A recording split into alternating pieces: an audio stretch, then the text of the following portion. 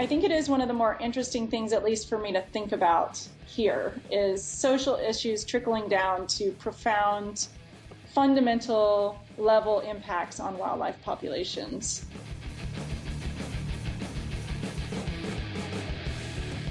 You are listening to Urban Wildlife Podcast.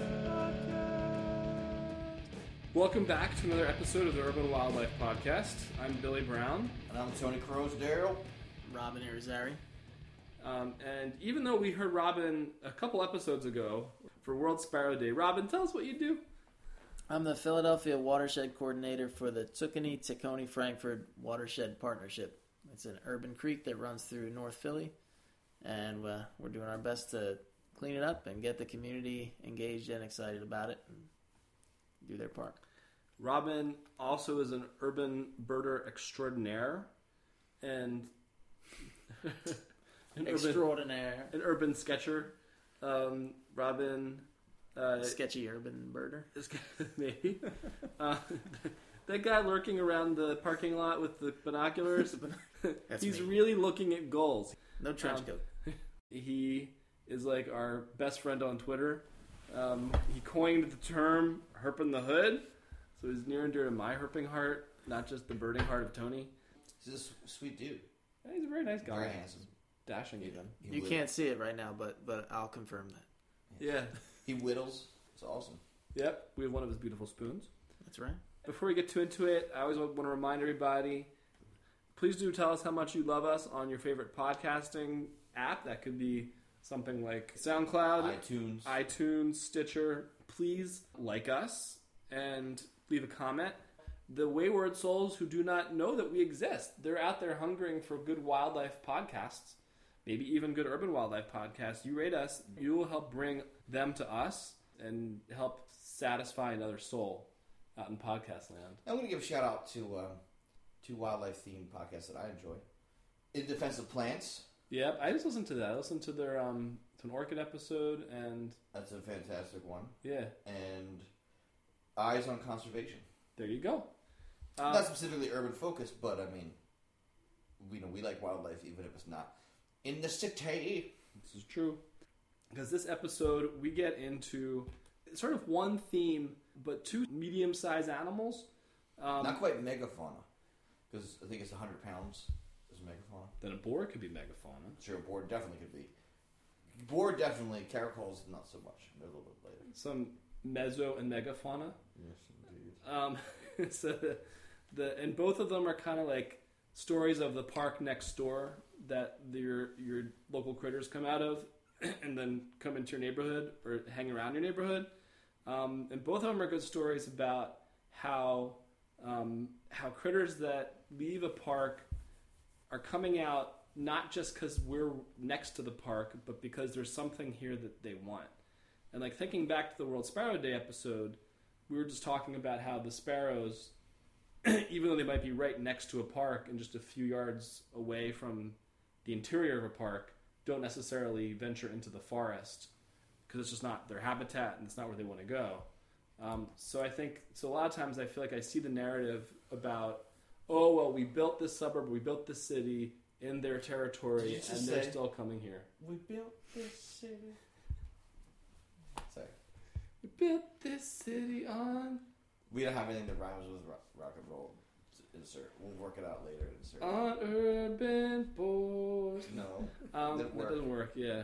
Okay. I just, by the way, megafauna is either 100 pounds or 100 kilograms, depending on part of the world. Which means that you guys, I guess, would be megafauna. Yeah. In by one measurement, but definitely not. But I would be. So it isn't just that like we happen to build in a place. If you build in a place and the species can't live with us, it doesn't want to be near us, they're not going to be there, even though if we just built there. So animals and plants, whatever, come into our habitats because we have resources there, whether it's space or food or nesting sites, what have you, that appeal to them. And so both of these are situations where, whether you're talking about the boars or you're talking about the Caracals, they're hanging around humans, especially urban humans, because there's something here that they want. We're going to start with the Urban Caracal project. And so this is one that, like, dude, you brought this up early. Yeah. Like, we've been trying to land this interview for a while. I think I was just doing Google searches for urban wildlife stuff. Yeah. You know? And it came up, or maybe I saw something on Facebook. And, I found about the Facebook page, and I was like, this is the coolest thing ever. Now, this is one animal that I would absolutely love to have in my cuddle pile. My name is Laurel Sarias, and I am a postdoctoral researcher with University of Cape Town and University of California in Santa Cruz, and I am the project coordinator of the Urban Caracal Project, which I'm working on with Cape Leopard Trust, which is a nonprofit in South Africa. I did my PhD on bobcats in particular, and then I collaborated on the Mountain Lion Project that's in Los Angeles. So I have had a lifelong aspiration to study wild cats, first of all, and I knew when I was young, like around 10 years old or something, that I would end up getting my PhD, and in terms of promoting the conservation of wildlife, I would do it through research. I decided in high school that it seems like there's not much urban wildlife research that's happening, and that would be an interesting way to examine the human impact on wildlife populations, and especially wildcats. I wanted to do a study on urbanization in another part of the world that wasn't affluent United States, because most of the work on urbanization of wildlife has been done in those kinds of areas, as I understand it, to my knowledge. And I think it's hard to make generalizations about how urbanization does affect wildlife when the studies are so focused in a part of the world that can afford the luxury of wildlife. And I've started to think about wildlife as a commodity and luxury item, that it's often people who are well-to-do who appreciate it and have the opportunity to appreciate it. And in Los Angeles, it's an affluent area, and people can afford to really care about protection of wildlife and prioritizing conservation of wildlife. But you come to a place like South Africa where there's social struggles that outweigh the priority of wildlife conservation, then you start to think about things differently. And I wanted that exposure, and so I ended up coming to South Africa, and I thought the Caracals were really interesting. I thought the landscape's really interesting. I like Mediterranean ecosystems as well. In terms of climate, it's great, but in terms of the vegetation, it is super difficult to navigate, like in Los Angeles, the chaparral, and here, fynbos. It is just so physically taxing to try to make your way through the bush off trail that it takes people who are extremely fit to do the work, which actually has made it more difficult for me to find people that can stay on the project because it requires extremely high levels of fitness. Could you just give a quick rundown of like what a caracal is, its size, kind of what it looks like, and what it feeds on? And yeah, so caracals are a medium-sized lynx-like cat, very similar to bobcats, or Canadian lynx in terms of their ecology and sort of their morphology, the way their body looks. So they have a short tail, they have pointy ears, and they're we're seeing in Table Mountain at least, that they're around 12 to 13 kilograms, the adult males, and around 8 to 9 kilograms, the females. Yeah, they're quite distinctive, and their ear tufts, they have to be the most dramatic that there are of any of the lynx-like cats. And what's cool to me is that when you say bobcat in the States, a lot of people, at least when I was working in Los Angeles, didn't know what those were. And they often confused, if they saw one, they would think it was a mountain lion. But here, people may not know the name caracal, but you say the wildcat that has the really pointy ears with the hair on the end, and like everyone knows what that is. And so in that way, it's kind of rewarding because it means that people around the city take an interest in that animal. And so that's why my logo has the profile of the cat, but the ear tufts are exaggerated or very obvious, is so that people know what the project is and what we're studying.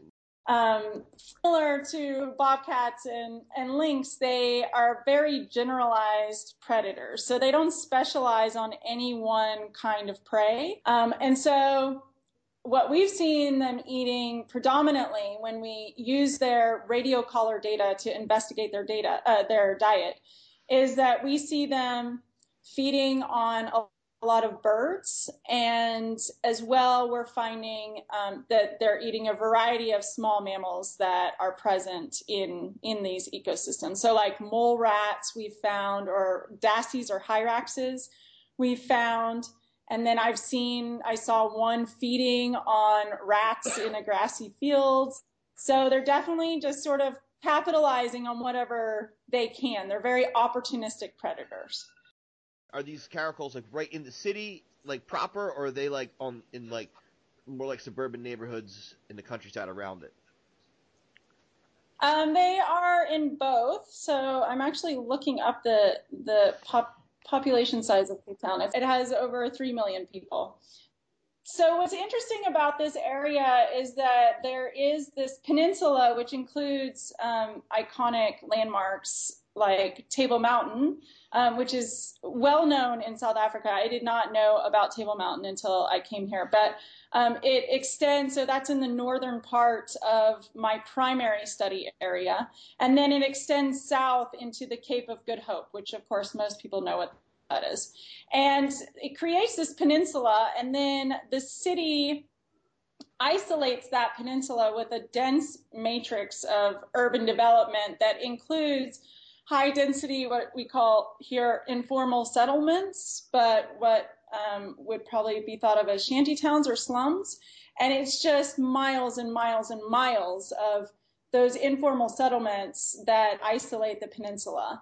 And and then there's, in certain pockets of the peninsula, there is some suburban type neighborhoods, and then there is in the northern section dense urban and sort of industrial and commercial areas, as well as residential that abut directly the park.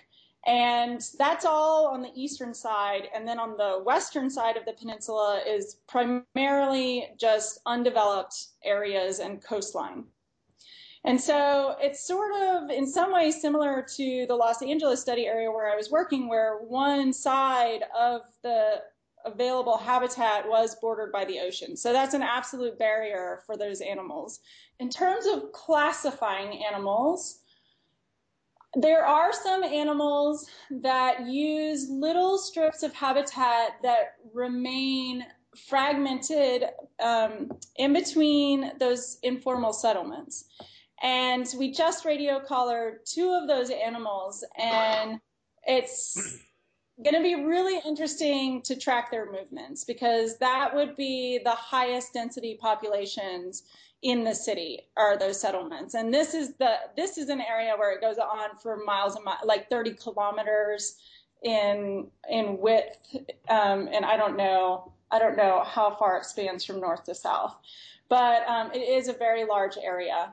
And then we have seen animals primarily staying in the national park, which is the Table Mountain National Park, but venturing into urban areas. So crossing a major freeway multiple times, or moving through little green belts, very narrow green belts that remain in urban areas, so that they use sort of green spaces that remain. Like, for example, I have a cat that lives primarily in a vineyard, and it's like this extremely small area that he lives in, and occasionally he uses this green belt that connects that property through a residential area into the national park proper. And so occasionally he ventures into the national park. He's there for a couple days, and then he goes right back to that vineyard. And so it is, there are some what you would call very urban animals, and then there's animals that I think capitalize on the urban edge is more what you would say, but aren't necessarily only sticking close to the urban edge. Do you think there's any gene flow between the cats around Cape Town and like the on the other side? We speculate that they are absolutely isolated by the urban areas, but that has yet to be assessed in a quantitative way. If you were out and about in like the fringes of Cape Town, what's the chances of you seeing a caracal? Like most elusive wild cats, not high. But I mean, I get regular reported sightings that are valid, that I do believe them. So there's areas here where they seem to have a lot of activity moving through certain areas, and those areas happen to be very disturbed habitats that are large, open, grassy areas. And so, especially in those regions, people have reported seeing caracals. And at first I thought it was just biased opportunity because there's a lot of human activity there, and there's the low-lying vegetation and open grassy areas where you just have better visibility. But in looking at the GPS data for my animals now that I've radio collared in various parts of Table Mountain, it's really interesting because actually that's where we see the most activity. But so I think it may be missed opportunity of seeing one in terms of just the vegetation and how many people are there. But as well, they do seem to really like those areas. But when people ask me, where can I go to see a caracal? I say, I don't know. Why don't you tell me? Yeah. Because I have been out, so many hours in the fields trying to study them, and I've seen one not inside one of my cages, like I think I've counted maybe 5 times, and I know where they go, and I'm out there so many hours, and I'm able to track them, but I hardly ever see one not in a cage. Yeah. How do folks feel about having caracals around them? Are they, do they even know, or if they know, are they upset, or do they think it's a blessing to have this cool creature like so close to them?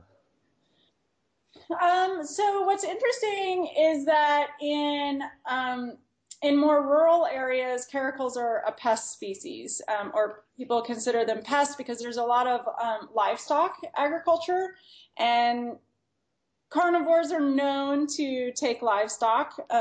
They're not the only species responsible, but they're heavily persecuted outside of urban areas. But and the extent to which they persist in urban areas in South Africa and other areas, other countries, isn't really known. But around Cape Town, what I have found is that people frequently revere the animals, and there's a history of a lot of wildness and wild spaces and wild species that are super charismatic. And so I think that the caracals in the Cape Town area represent wildness that remains despite intense urban development and habitat modification. And I've had a lot of feedback from some of my permitting agencies, and like I work with sand parks, which is the equivalent to the National Park Service.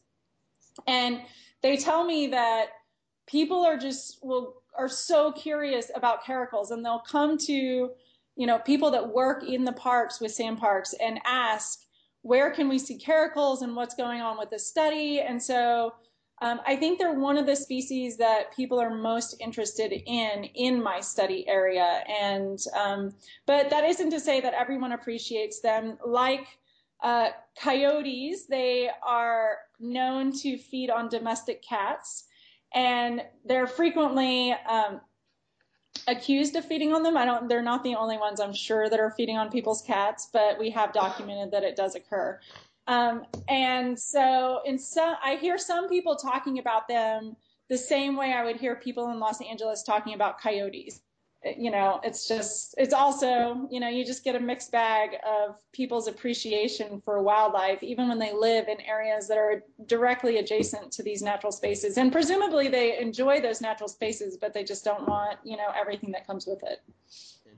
I actually captured a honey badger in one of my traps. And up until that point, it was thought that there's no honey badgers in the peninsula. And we got video footage of it. The animal actually broke out of my trap because they're super strong and the traps were not built for honey badgers. But luckily I had a camera that was near the trap so I could see what happened. And so it's like super exciting news that there's a honey badger that has been documented in the peninsula. And it's sparked a lot of interest, not only with the general public, but also with sandparks. And so I actually posted on Facebook, on the project Facebook page, that we had documented this honey badger, and I showed a video of it. And over 40,000 people viewed that post in a week. People are super excited about the wildlife that remains in this park so close to Cape Town. And I regularly have posts about the Caracals as well that get thousands of views. And so it really is a remarkable demonstration of how much interest there is about the wildlife here. The host of city introduced species that most cities have, is that a big part of their diet too, or are they mostly eating like animals that would be in that area in wild conditions anyway?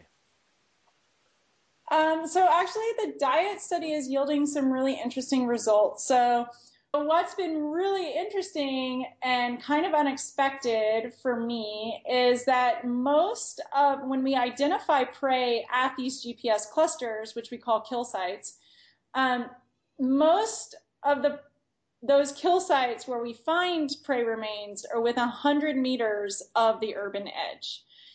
And so what that suggests to me is that these animals are moving in closer to the urban edge to feed. And other data that suggests this might be happening includes that if you look at the average distance an adult Caracal's GPS locations are from the urban edge, it's 600 meters. And yet they're coming in within 100 meters most frequently to find prey and feed on prey. And this sort of fits with other theories about what happens at the urban edge, and that is that modified landscape may actually increase resource abundance in certain areas. And by resources, I mean prey. And so I think that the Caracals are capitalizing on that. And what we see here is it appears that there's increased rodent activity, and there would be, if there's invasive rats that are persisting at the urban interface or within urban areas. And then, there's squirrels that are introduced and invasive, but as well, there's a lot of bird species that are extremely abundant at the urban edge that include guinea fowl and what they call hottidaws, which are a species of ibis. So, and we find those species at a lot of our kill sites. And we've also seen like Egyptian geese, which are a major problem here in terms of unnaturally abundant populations and that persist year round. So it does seem like they are actually taking advantage and capitalizing on altered resource abundance that is at that modified urban edge.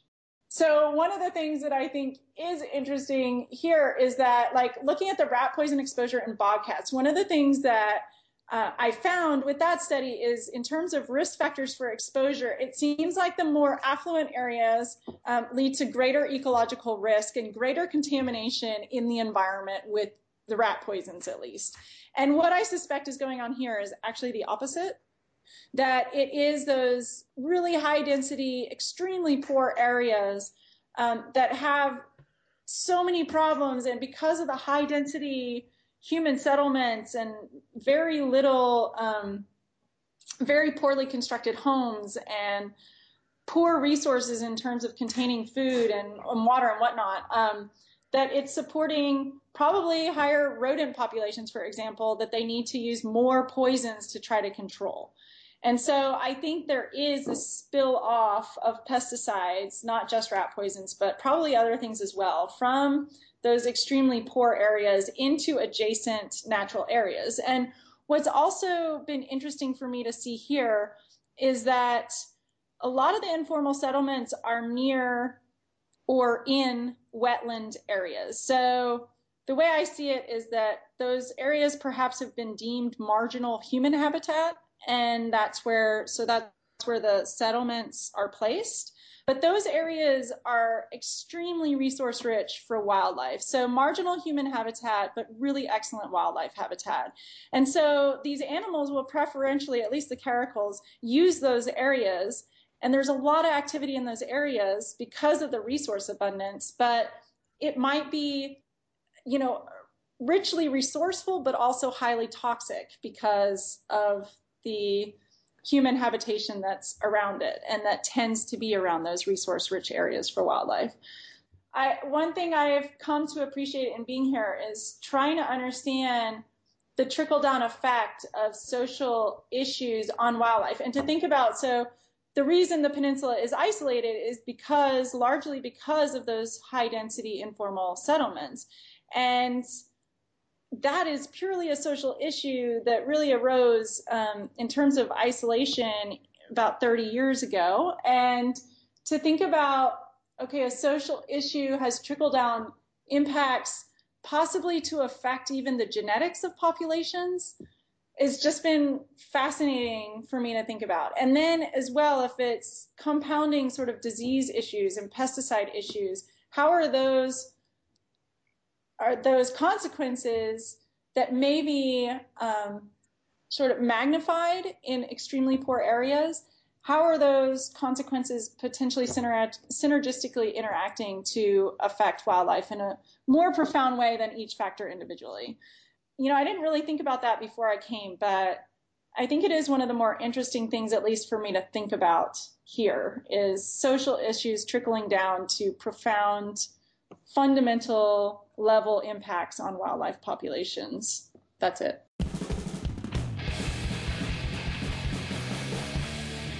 Where do we start? You start at the ear tufts. And also, in the meantime, we've been joined by... Hello, Mike McGraw's here. Mike McGraw's eating some pizza and cheese fries right now. Yeah. Mike McGraw, ecologist, Wildlife biologist and frequent podcast adjunct professor, host. So then, where sexy do we? beast. Speaking of sexy beasts, we're talking about the Caracals. Oh my god, a sexy beast indeed. You want a charismatic mesofauna, if it's not quite mega. We don't make a cat more attractive than that. Yeah, I mean, I don't I was think looking they at make a leopards carnivore earlier. more attractive than that. Go with the Palawan stink badger. What? Is it a real thing?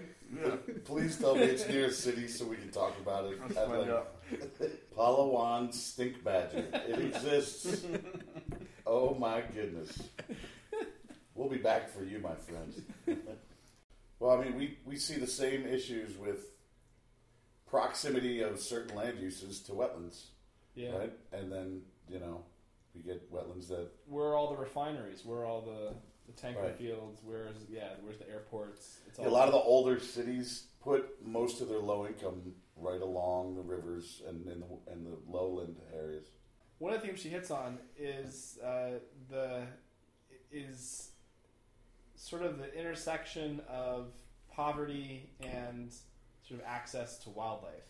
And also that a lot of the research that we see on probably research on wildlife in general, but at least research on urban wildlife is from wealthier countries. I mean, like you find I'll start with Australia, so we're not all in this part of the world, but still Australia, North America, Europe is where you see, maybe Japan, but I can't find it that I can read, but a lot of research on urban wildlife in sort of first world countries, even though the megacities of the world are everywhere, are growing everywhere else. Yeah. I mean, huge cities in Africa, huge cities in Asia, throughout Asia, South America, where if you want to look for the numbers of people living with wildlife in the city, I mean, the big numbers aren't just, New York and London, they're like Lagos in, I don't know, Kinshasa in Mumbai.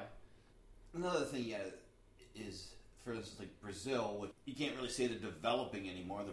They're a developed country. And when I was down there, the students in the university, the undergraduate students, were doing primary research because, like, the nest of basic birds, like common birds have never been still not even described. Formally described. Yeah. And it's a country with 1,800 birds, and some of that research is done in like urban areas because this is right on their campus, but they don't even think about it like that. In our our World Sparrow Day conversation, one of the things Tony was talking about with researcher Jessica Burnett, how even in we're talking urban areas, Philly birders, they're attracted to, they study, and they value the birds of the parklands and the hot spots. Some of that can be like, the Northeast Wastewater Treatment Facility, which is not in a very nice neighborhood, I guess you'd say. It's like sort of just industrial. But it's also like, Wissahickon, the wildlife refuges, like, they're different worlds from the neighborhoods right around them. And the neighborhoods right around them might be kind of nice. People aren't studying the birds of Strawberry Mansion, like outside the reservoir. They're studying in the nice little island of the reservoir. They're not studying like 2 blocks in. I submit an eBird checklist for every time I'm standing waiting for the L up on the platform. Yes. So it's like urban. I figure that's like, we need some of that data from the urban core that's not in the parks. And from like our office in Frankfurt, like this big brick, old mill factory building. I'm getting all the birds that I'm seeing there. And it's like, it's a win when you have a bird like, we have a bald eagle go by, but it's even a win just to see like a crow every now and then that you don't typically have every day. It's like, that's cool. Sure. When you have a lot of swifts there in the Swifts, we had Nighthawk. Swifts. I started this in like August of this past year, so I'm excited to see what the spring looks like. We just got our first cardinal like a couple weeks ago. It's like, that's a first cardinal for the globe die work. Ow! Citizen science! Next up, it's a short interview with a Barcelona researcher. I had been on the board Barcelona. I know, I can't stand that. I learned Spanish, Latin American Spanish. I just can't do that. I read about this in feral cities.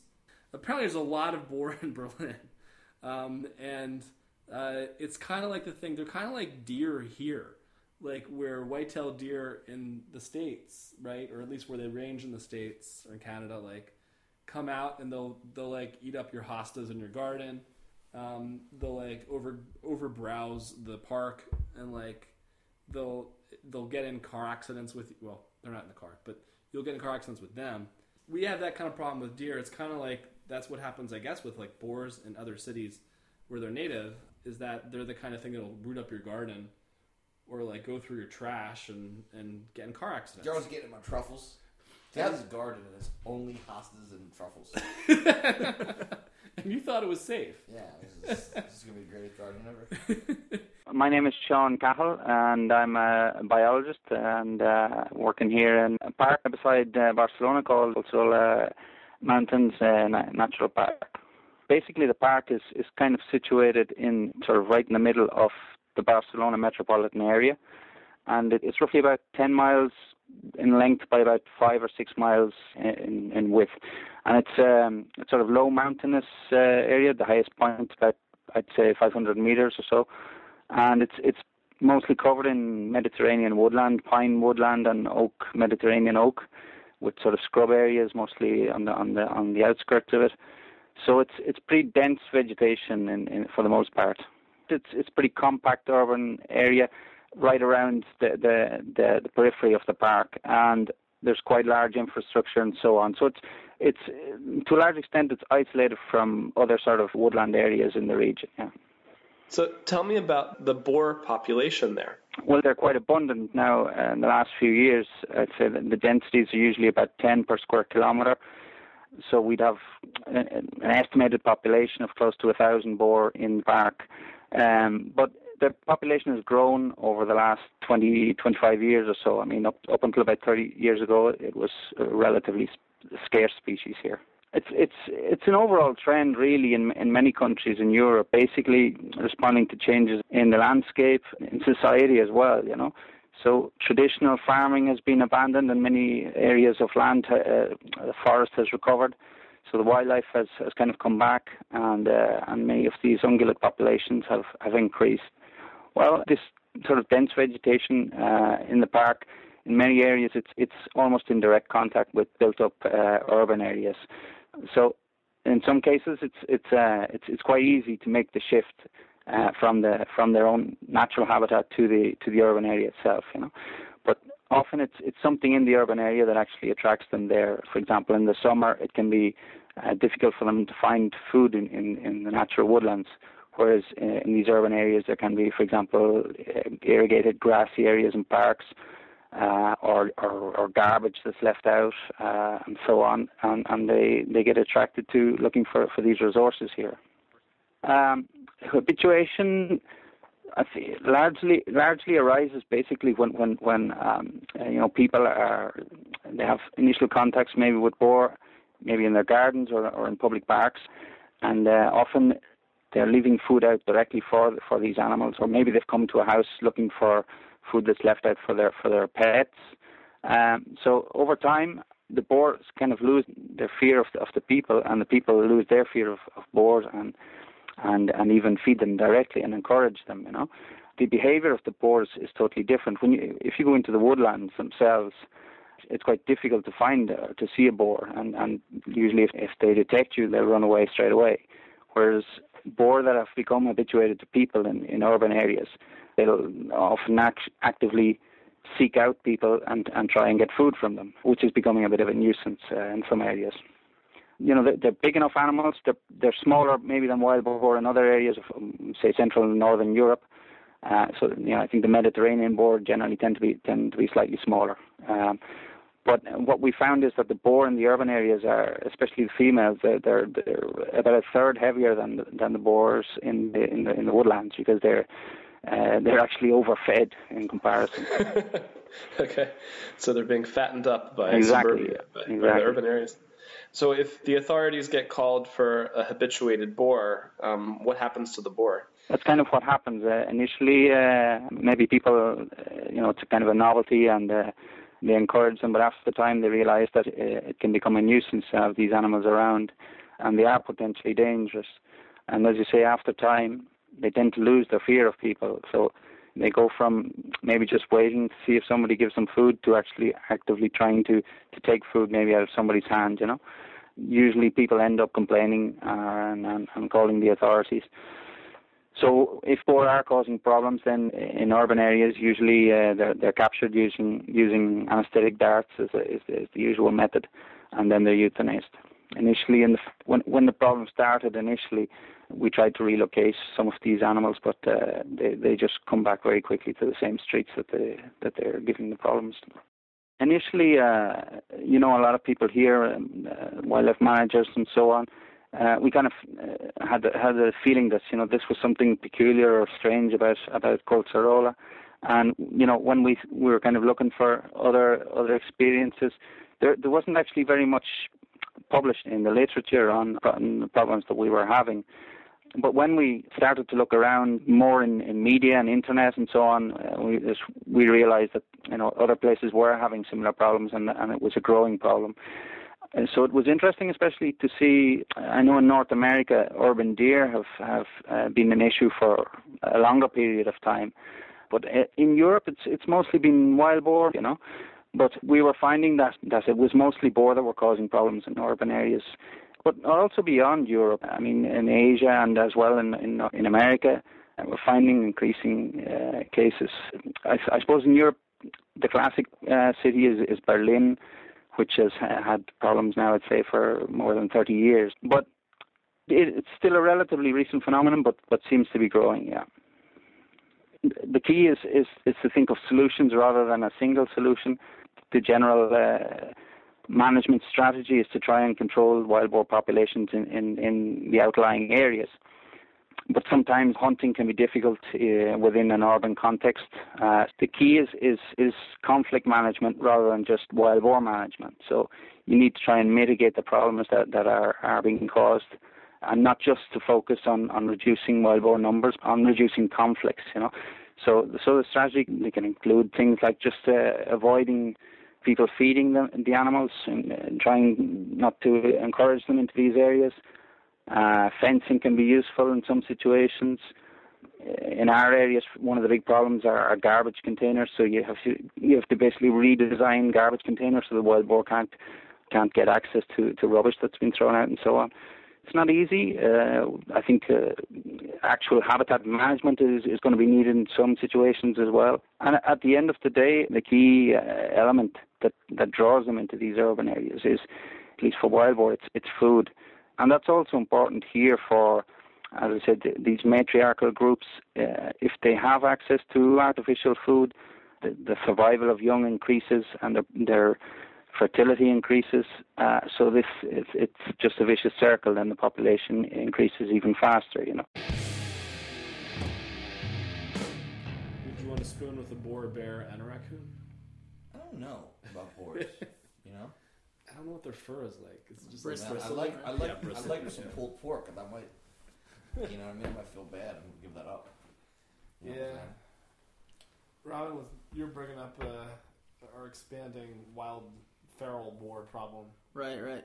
In America, we have feral hogs in the South that are getting to be pretty notorious for being destructive and dangerous, and up in the East, we've got our white-tailed deer that we're dealing with, and that's kind of a nuisance for us. And I can only imagine we were talking about having something that's now taking that a step further, where it's an omnivore and it'll eat anything that it can grab, and all our lovely little turtles and anything like that. Exotic, invasive. So we might as well wrap up now. One last time, please like us on your favorite podcasting software. Put a review up. This will help other people find us. Tweet at us at UrbWildlifeCast. Write us an email at urbanwildlifecast@gmail.com. Find us on Facebook and like us there. And tell us what you're checking out. Like, if you're on your block and you're looking at a wild boar, don't just run. Stop and record about it on your phone. Or give us a call at 267-603-3219. Again, 267-603-3219. Or record something on your cell phone and get in touch with us, and we'll get that on the podcast. I'll also say, if you are beyond just the little audio postcard or the Wildlife bling. Aside from just if the you guys wildlife, can only see Tony's face when he says it. There's such a look of satisfaction. Aside from just that, if you're doing a study, if you're a postdoc or a grad student who just wants someone to care about your research, we care. Because your girlfriend or boyfriend is sick of hearing about it, your parents don't know what the hell you're doing with your life, give us a call, and we want to hear about it, because we love you and your work. Wildlife bling. So, with that, much love.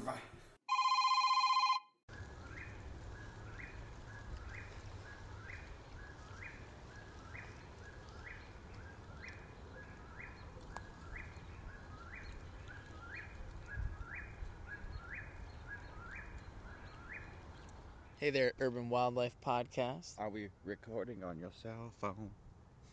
This is Robin. I'm Tony. Mr. Wildlife Bling. I'm Katrina. And Nick. This is Damon. We are out here at Aubrey Arboretum around 8 o'clock. The Arboretum. Listening for Eastern Whippoorwill. Not just listening. Goat sucker. It's a goat sucker. We're not just listening. We saw one too. We saw two. Seeing and saw one. And hearing some duetting. And it's awesome. It's a full moon. It's a beautiful night.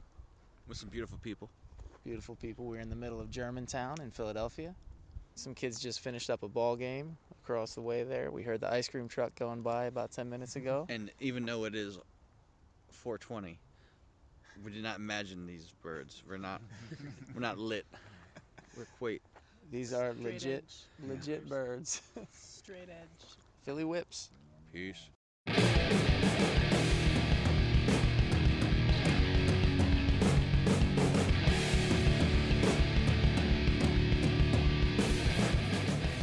Nice. I wonder if the honey badger with that famous video now with Randall narrating it, is that part of the... It is pretty amazing. Yeah, that's a cool video. I like it.